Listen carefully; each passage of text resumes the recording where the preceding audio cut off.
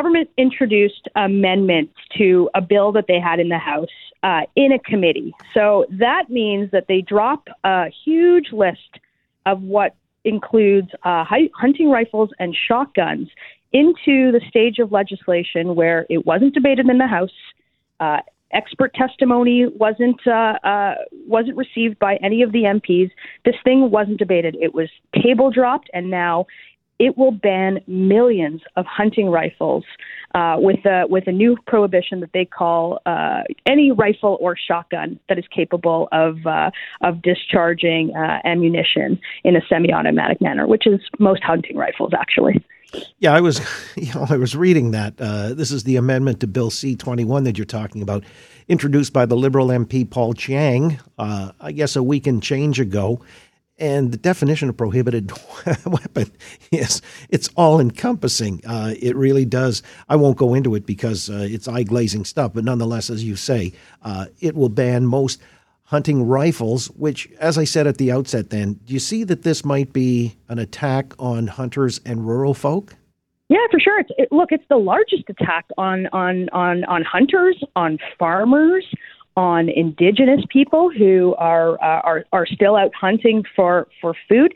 It's an attack on law-abiding gun owners who are checked, who have a license, who are not the problem in our cities, where we've seen the crime rate increase 32%, where we've seen gang violence increase 92% since this prime minister has taken office. These are not the guys that are the problem. And pretending that they are, or even worse, the government pretending that they are not doing such a thing when the list is on the table, free for everybody to see, is absurd. Again, Melissa Lantsman's with us, the Conservative MP for Thornhill, on the matter of the gun buyback, which, by the way, is another issue. I wanted to, just before I get to that, talk about, this being sort of a bipartisan concern, because I saw Charlie Angus in the House earlier today. He's the NDP MP from up in Northern Ontario. To the point you made about Indigenous peoples and hunters, they're very concerned about this as well, because it's going to put them on the wrong side of the law.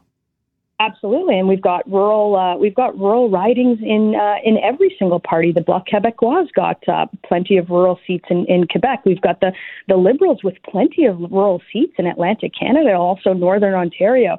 Again, this is an attack on Canadian hunters, on a way of life. And you mentioned it also, John. $1 billion buyback. That's the number that we're hearing, which is, by the way, not in the legislation. They haven't talked about that at all, for good reason, because what $1 billion can do is actually fix the problem. It could put police on the streets. It could secure our borders. It could go after the criminals that are actually the problem in our major cities, not the hunters. So how did they go about this? I mean, are they going about it right now? Since it wasn't included, this amendment is, just an added proposal. It wasn't debated in the House.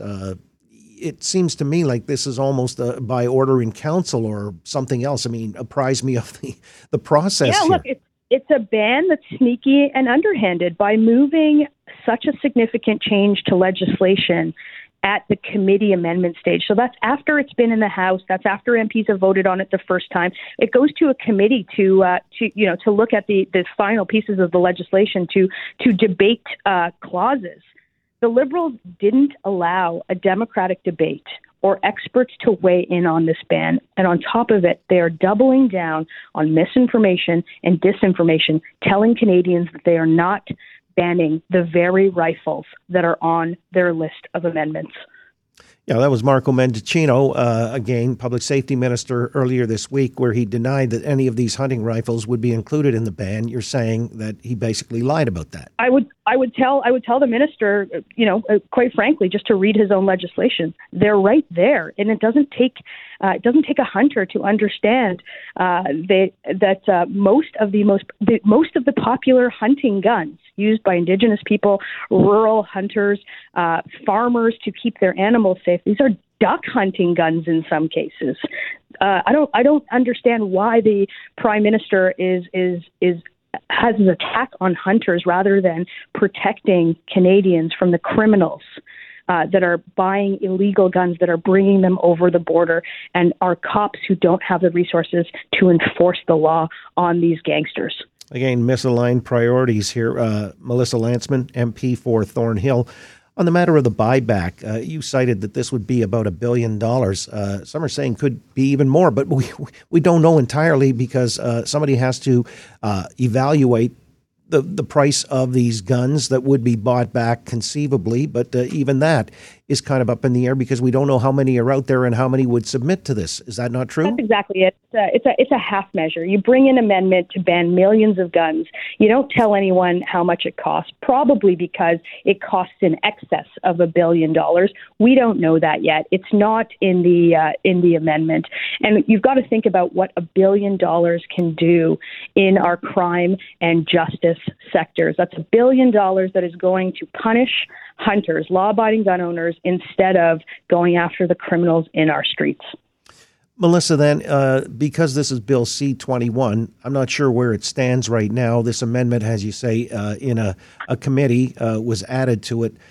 But if Charlie Angus with the NDP is opposed, and you cited the Bloc as well, is it possible the Liberals may not pass this? Well, it's possible that it doesn't pass. We haven't heard, it hasn't come to a vote yet. The amendment has to come to a vote. They've still got to go through the legislation. But I will say this, that Conservatives will support common sense gun policy and to keep the guns out of the hands of criminals. And we'll oppose this amendment at committee, and we'll go to the wall opposing it to protect our rural farmers, our hunters, and the Indigenous people in this country where the Liberals are taking away their way of life. We'll leave on that note. Always a pleasure. Melissa Lantsman, Conservative MP for Thornhill. Thanks so much for your time.